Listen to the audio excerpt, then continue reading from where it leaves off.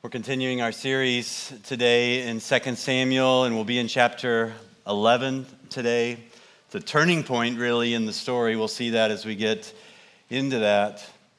But I want to begin by asking the question, I'm curious if you've ever found yourself in a situation or circumstances where you're asking the question, how did I get here?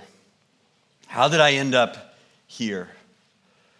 Several years ago, I was a youth pastor at a church over in Schaumburg, and it was a larger church. We were hosting a large pastors' conference at the time, and I was tasked with the duties of going to the airport and picking up some of the conference speakers, some of the important ones who would be leading the conference. And so I picked them up at O'Hare, and normally you would get on I-90 and go 20 minutes west till you get to the Roselle exit.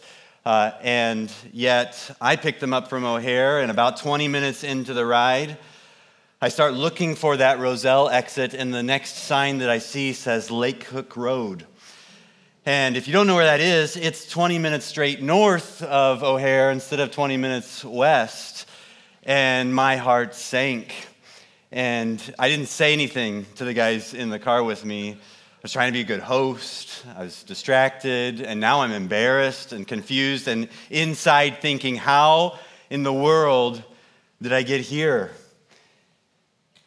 When you're trying to get on 90 from O'Hare, there are two immediate exits that you have to take in a row, and I only took the first one. And so I'm on 294, and I'm going straight north. I can't remember for sure, but I don't think I told them ever. And so I turned a 20-minute ride into a 60-minute ride and just kind of tried to play it off like this is how long it takes. And probably whoever took them back to the airport when they realized, oh, this should have been much shorter, is when they realized that Dan took a wrong turn. But it is a brief, quick, wrong decision immediately or mistake that set us on a trajectory down a path that, until I stopped and realized where we were, had me feeling like, how could this have happened? Ended up in a completely wrong place. In a completely different circumstance, I had a friend say these same words to me. His life was falling apart. Been cheating on his wife, lying, covering it up, living in deceit. He was miserable. He was depressed, stuck in sin. And then through tears on the phone, he said to me, Dan, how did I get here? He said, growing up, I used to hate the hypocrisy and just think that could never be me. How could someone live like that and ruin their lives like that and ruin their family's life like that? And he said, and now it's me. How did I end up here? And this is the path of sin that appears pleasant, it appears promising, it appears right, but it's this gradual descent into deeper and darker and more destructive territory. And it's what we read about in David's life in 2 Samuel 11.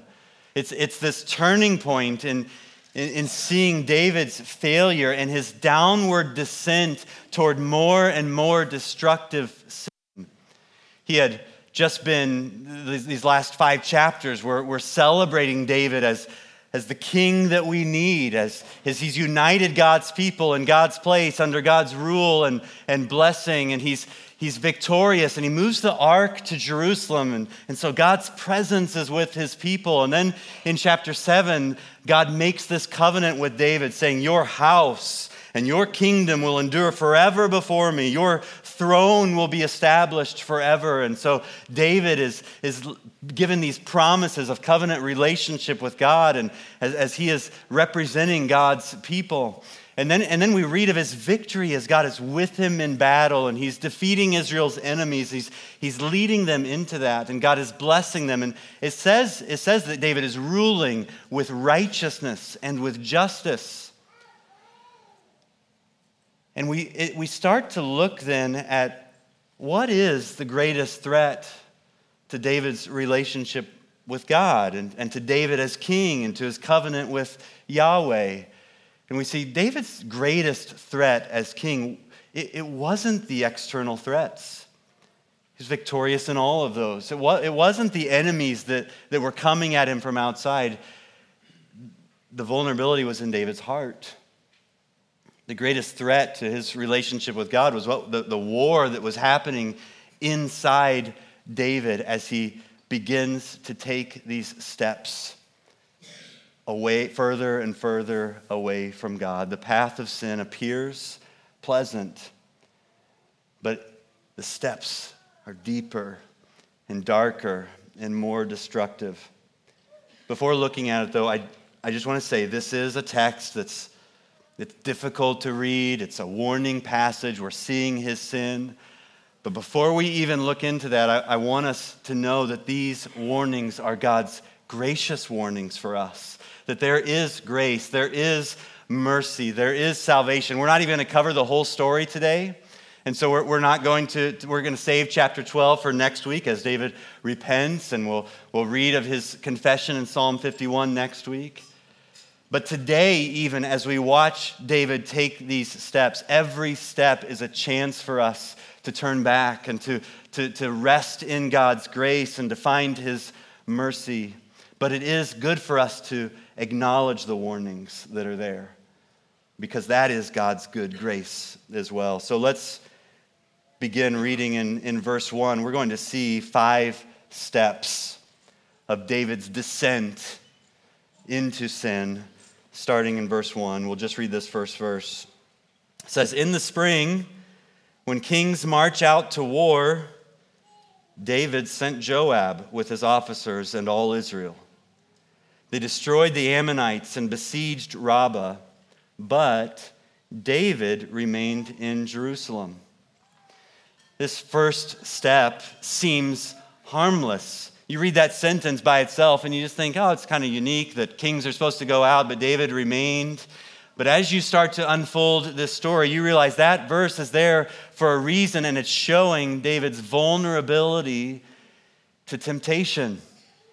That there was some reason that he stayed back, whether it's lack of responsibilities or laziness or overconfidence. There was something in David that kept him from fulfilling his royal calling to lead his troops.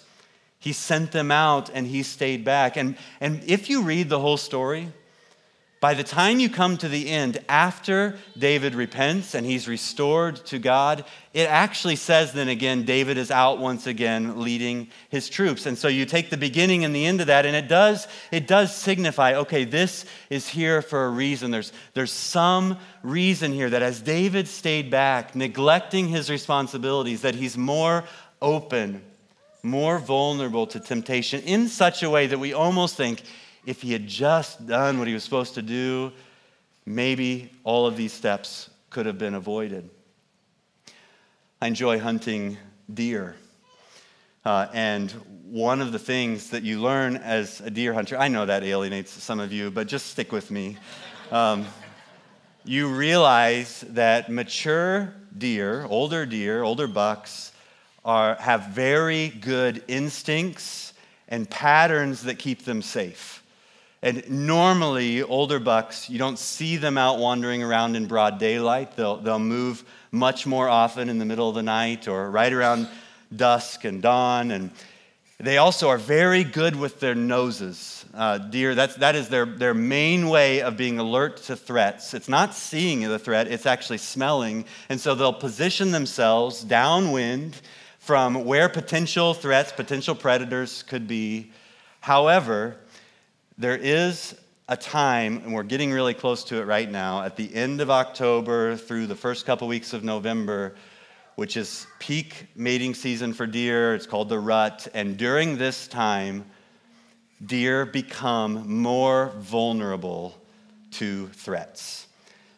Because bucks specifically have one thing on their mind. It's a different priority now, more important even than keeping themselves safe. They don't eat as much during this time. They lose actually a lot of weight. They're running around constantly. They don't sleep well, so they're exhausted.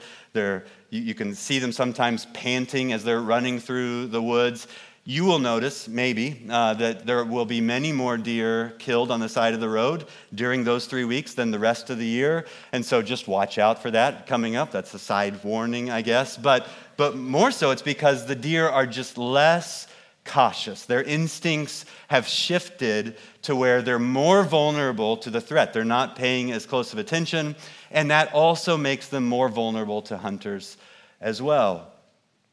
Now, here's a lesson for us. We actually, if we pay attention, can realize there are certain times, there are certain circumstances that can open us up to being more vulnerable to temptation.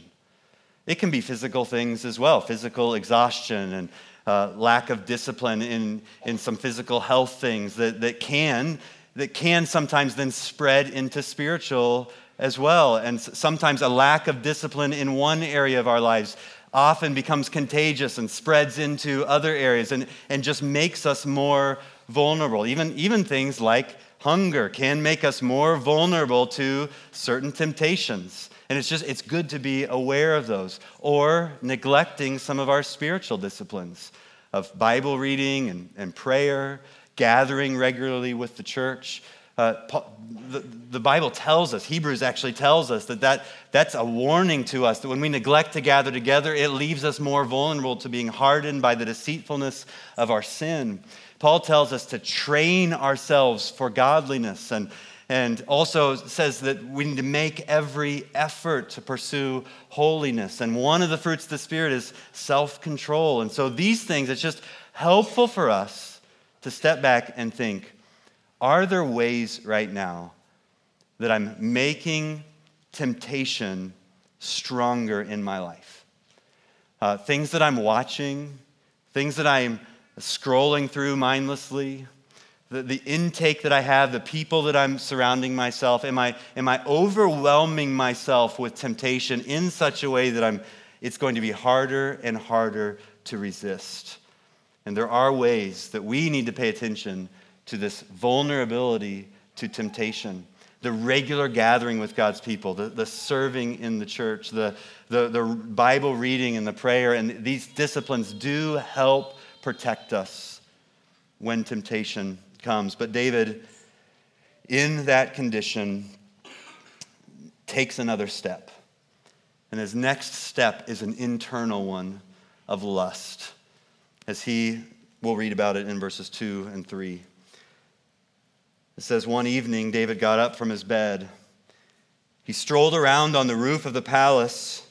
From the roof, he saw a woman bathing, a very beautiful woman. So David sent someone to inquire about her, and he said, "Isn't this Bathsheba, daughter of Eliam and wife of Uriah the Hittite?" So in this condition, David goes up onto the roof. It doesn't tell us, there's no real indication here that David is going on the roof because he's looking for someone, looking for a woman to lust after. There's no indication in this text here or anywhere else that Bathsheba was wanting to be seen or is culpable in any way in this sin that we read about in these chapters.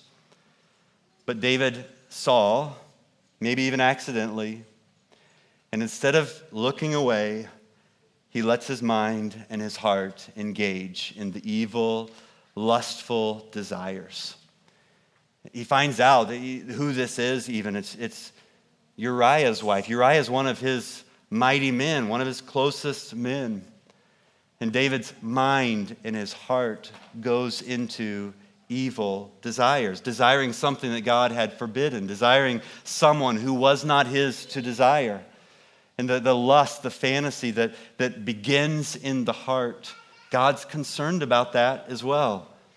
In the Ten Commandments, the last commandment says, do not covet, and then specifically mentions, don't covet your neighbor's wife. Jesus, when he's speaking, he says, you've heard that it's said, don't commit adultery, but I tell you, if you look at a woman with lust in your heart, then you've committed adultery in your heart. And what he's saying is it's not good enough just to avoid the external act. I'm also concerned about your heart, your thoughts. He says the same thing about murder. He says it's not just enough to not kill a person. I'm also concerned about your evil, murderous hatred toward that person. God is concerned about what's going on in our minds and in our hearts. We need to be honest with ourselves. What are ways that we're engaging in the lustful desires of something that God has forbidden? It could be that we've let our minds wander toward a friend, a coworker, someone at the gym, a neighbor. Maybe it's all online, just electronic. And we think that it's victimless, it's harmless. And we've allowed our eyes to linger on pictures or videos, and it snowballs, and it grows into a deeper and deeper struggle. Maybe even feeling, some in here feeling stuck in patterns of addiction where you've tried to change, you've tried to stop, but the lust, it just becomes so pervasive. God does care about what goes on in our hearts. And this step, the pathway to sin, it appears promising, it appears harmless, it appears pleasant, but each step is this downward descent into deeper and darker and more destructive habits. And this is where David was finding himself quickly in these steps. But each of these steps was a chance. There's a warning here, and it's good for us as well. There's a good warning here for us to make a U-turn, to turn back, to see these warnings and to recognize there is mercy, there is grace, there is help. But David did not leave it internally. We'll read in verse 4 that David then moves toward action, toward self-indulgence. Let's read verses 4 and 5. David sent messengers to get her, and when she came to him, he slept with her. Now she had just been purifying herself from her uncleanness, and afterward she returned home. The woman conceived and sent word to inform David, "I'm pregnant." The CSB says here, what I was just reading, this version of the Bible says that he sent messengers to get her. The Hebrew word behind that is the word take. In the ESV, that's how it's translated, to take her. And it's the same word that Samuel warned about. When Israel wanted a king, Samuel warned the kings, if you want a king like the nations, that king is going to take and to take. And so David here is acting just like King Saul did as he takes and takes for himself. It's actually the same Hebrew word as well that's in Genesis 3, reading about the first sin as Adam and Eve sinned. The pattern there of Eve looking with her eyes and seeing something that was desirable, something that God had forbidden, but in her heart then she began to desire that. And then the next word is that she took and ate. And then her and Adam, they're concealing, they're hiding, they're covering. And this is the same pattern that we see here for David. As he sees something that he wants and he takes it. We'll see in chapter 12 as well that the way that Nathan the prophet confronts David is to give an illustration where he's referring to Bathsheba as this innocent lamb who was slaughtered. This is starting to indicate that it seems like the implication here is that David's sin is actually more sinister even than just adultery. As a king, sending messengers, sending soldiers to go take this woman and bring her to himself. The evil desires in David's heart grew into external actions and self-indulgence as he just wanted something for himself, not thinking about others, not motivated by love, but by a lustful desire that then he was going to act on.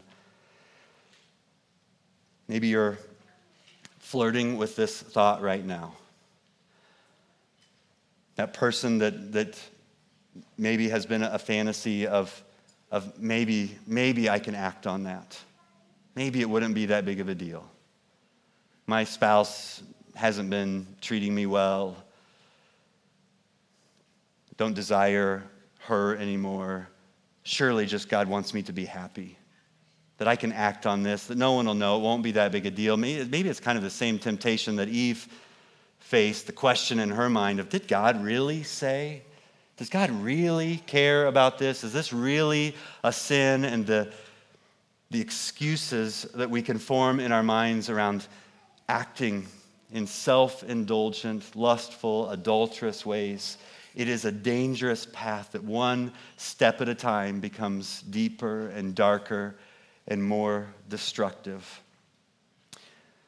When Bathsheba becomes pregnant, David could have made a U-turn right there. Here's another warning flag to him. Warning sign saying, David, there are consequences to these actions. And that could have been a way for him to turn back and to repent.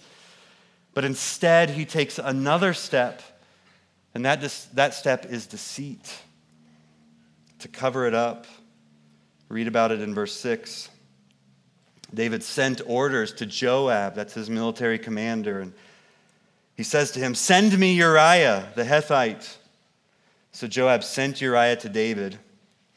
When Uriah came to him, David asked how Joab and the troops were doing and how the war was going, just making small talk with him. Then he said to Uriah, Go down to your house and wash your feet. So Uriah left the palace, and a gift from the king followed him. But Uriah slept at the door of the palace with all his master's servants, and he did not go down to his house. When it was reported to David, Uriah didn't go home. David questioned Uriah, "Haven't you just come from a journey? Why didn't you go home?" And Uriah answered David, "The ark, Israel, and Judah are dwelling in tents, and my master Joab and his soldiers are camping in the open field. How can I enter my house to eat and drink and sleep with my wife? As surely as you live and by your life, I will not do this." So David's first thought is, okay, I can make this go away. I'll bring Uriah home. He'll go home. He'll sleep with his wife. They will think that is where the child came from. And yet Uriah here, this Hittite, has more integrity than the anointed king of Israel. As he says, "No, I could not do this. David, even on your life, I could never do this. My fellow soldiers, I need to stand in solidarity with them. And as a rule, we have as soldiers that we will not engage in sexual relations while we're in active duty. And that even includes now." And so he sleeps just at the palace door with some of the others who are defending Jerusalem. You'd think, man, that's another just blow to David. Imagine what that would have felt like as his friend, this mighty man of Uriah, is acting in integrity, but yet it actually probably upset David, and now he's getting more desperate, and he comes up with another plan. Okay, I'll get him drunk. See if he goes then. I will make him vulnerable to temptation in drunkenness and then send him home. So verse 12 says, "Stay here today also." David said to Uriah, "And tomorrow I will send you back." So Uriah stayed in Jerusalem that day and the next. And then David invited Uriah to eat and drink with him. David got him drunk.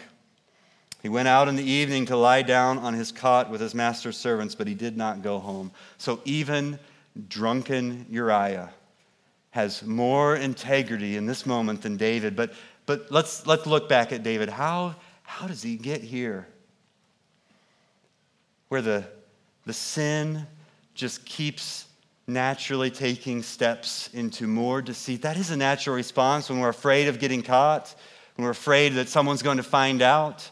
David probably had all sorts of justifications in his mind of why it would actually be better maybe for the people of Israel for me to keep this hidden and to keep this in the dark. It'll be better for my relationship with Uriah if he never knows. It will be better for the troops. Think of the morale of the troops if they find out that I haven't been faithful to my duties and I haven't been faithful to Yahweh and to Torah.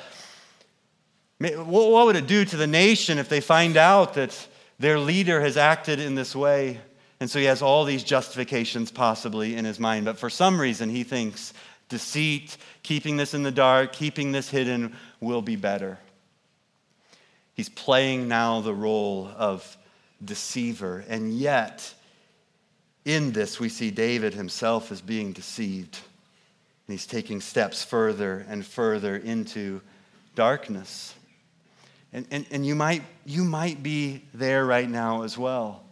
And again, there's a gracious reminder to you and warning to you that way isn't the way to joy in life. David's actually reflecting on this later in Psalm 32. He's reflecting on the joy of what happened when this got brought into the light and he found forgiveness rather than living in deceit. He says, how joyful, this is Psalm 32:2, how joyful is a person whom the Lord does not charge with iniquity. David has found forgiveness. But then listen to what else he says, the next line. He says, and in whose spirit is no deceit. When I kept silent, my bones became brittle from groaning all day long.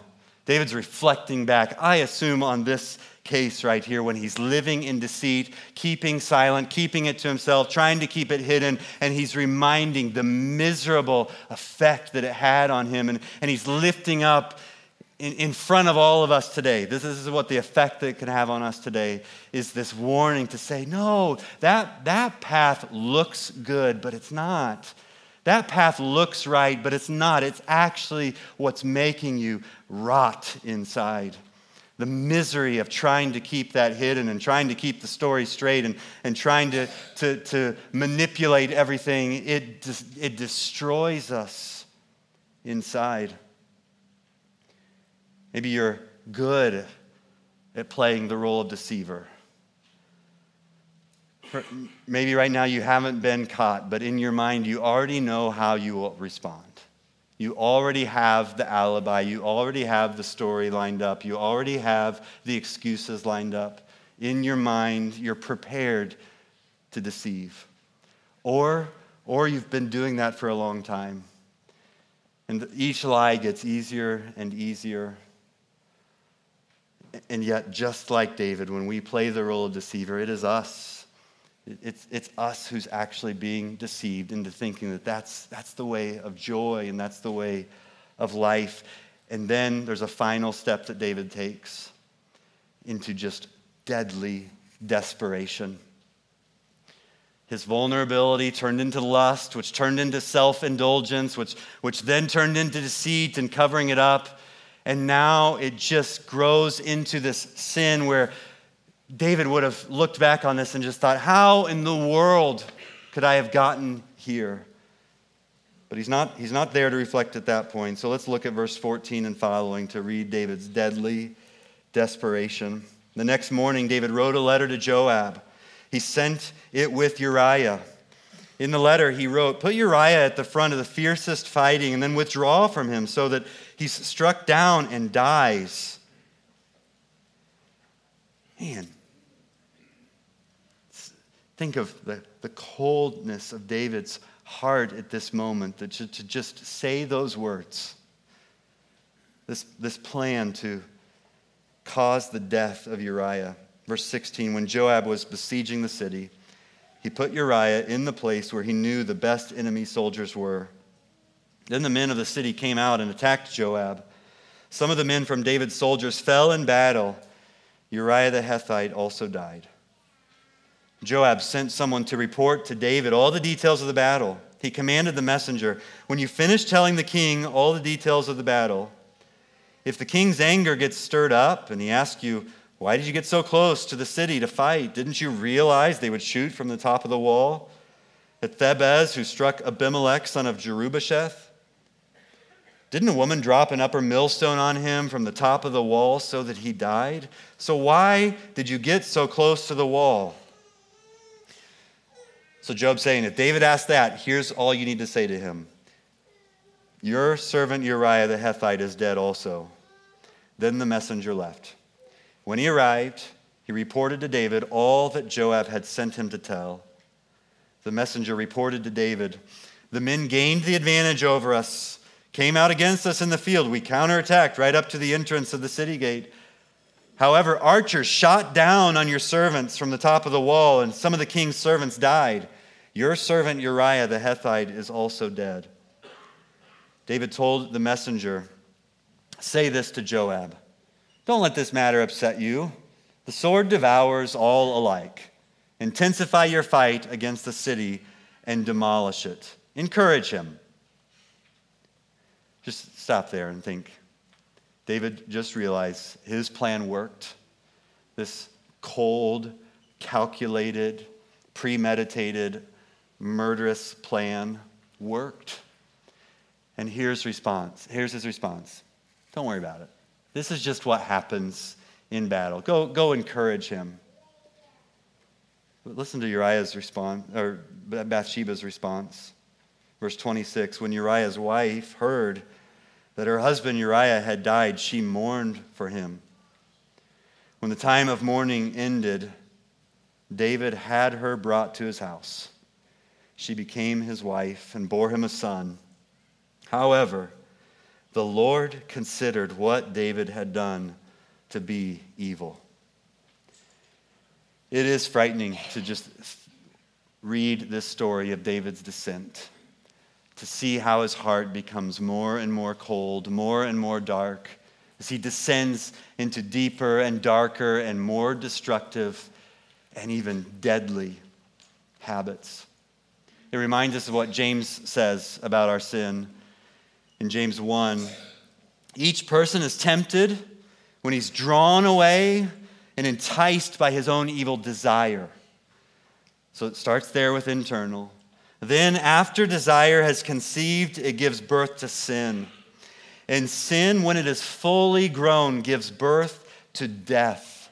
Or like the Proverbs 14:12 says, there's a way that seems right to a person, but its end is the way to death.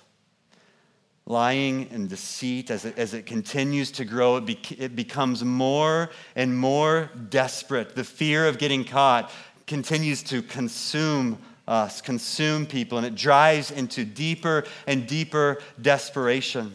Someone's secret maybe is just found out by a spouse, and it drives them into desperate measures. And sometimes we do hear about this is what prompts murder. Or maybe sometimes it is this fear of getting caught that causes people to think, even if they believe this child in their womb is a child, to think that death is more important than this being found out. Or all kinds of other desperate ways that leads us into decisions that otherwise we would never imagine doing. But step by step, we're hardened by the deceitfulness of sin. There could be a couple wrong ways to hear this text today. It could be that you're here and you're thinking, this doesn't apply to me. Kind of like the way this friend that I opened with said, I used to think about people like that, and I just thought, how could they? With disgust, just thinking, I could never. Paul warns us about that kind of pride. When in 1 Corinthians 10, he says the things that happen in the Old Testament stories, those happen to us for examples. And then he says, and beware, lest you think, if you think I stand, he says, watch out lest you fall. Hebrews 3, I've already referenced it, but let me just read it. He says in Hebrews 3:12, watch out, brothers and sisters. Brothers and sisters, he says, watch out so that there won't be in any of you an evil, unbelieving heart that turns away from the living God. And then he describes how that could happen. He says, encourage each other daily while it is called today. Why? So that none of you is hardened by the deceitfulness of sin. There's gracious warnings here to us saying sin is deceitful.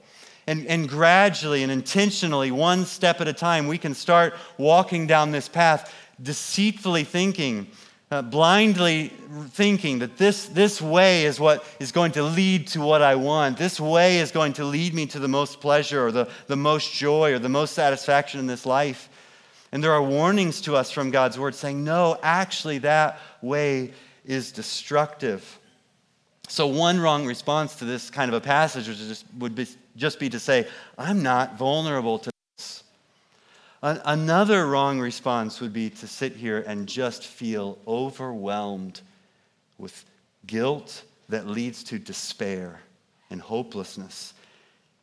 And to not set this in the context of the gospel and the Bible story, and even the chapter that we're going to look at next week as David does repent and find grace. Because there is what David's failure in temptation reminds us of, is that we do not have a high priest who's unable to sympathize with our weaknesses, but one who in every point was tempted just like we are, yet without sin.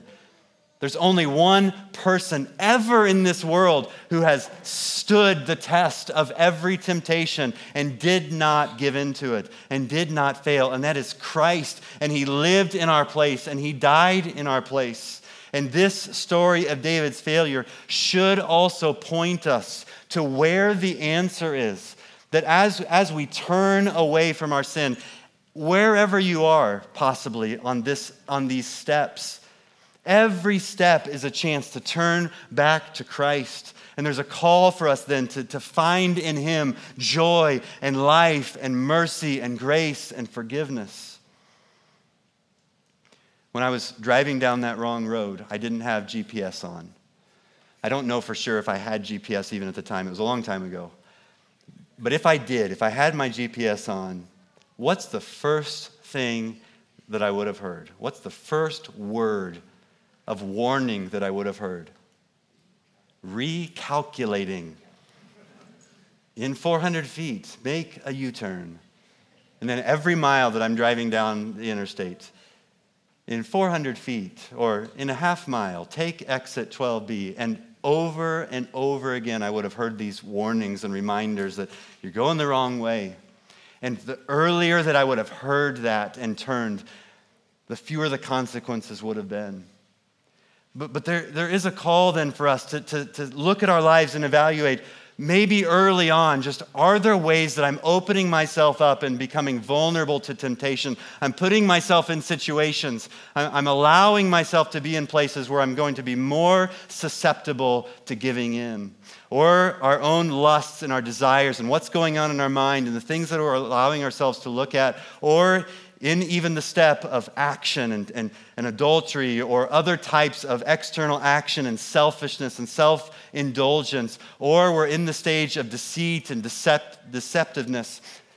I don't think that's a word, but you know what I mean. Whatever it is, deceitfulness, that's it. Wherever we are in that stage, or it's grown even into just deadly, devastating desperation. There's a warning for us to turn to Christ, because the joy, the sin that promises joy and life, it leads to the grave.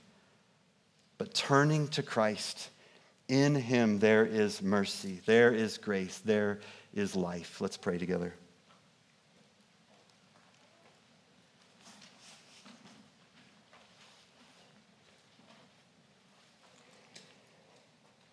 Father, we praise you for your mercy in salvation, your saving grace, your saving mercies, that even a difficult warning type of passage like this, God, is your grace to us, warning us from our own deceitful hearts that lead us to devastating consequences.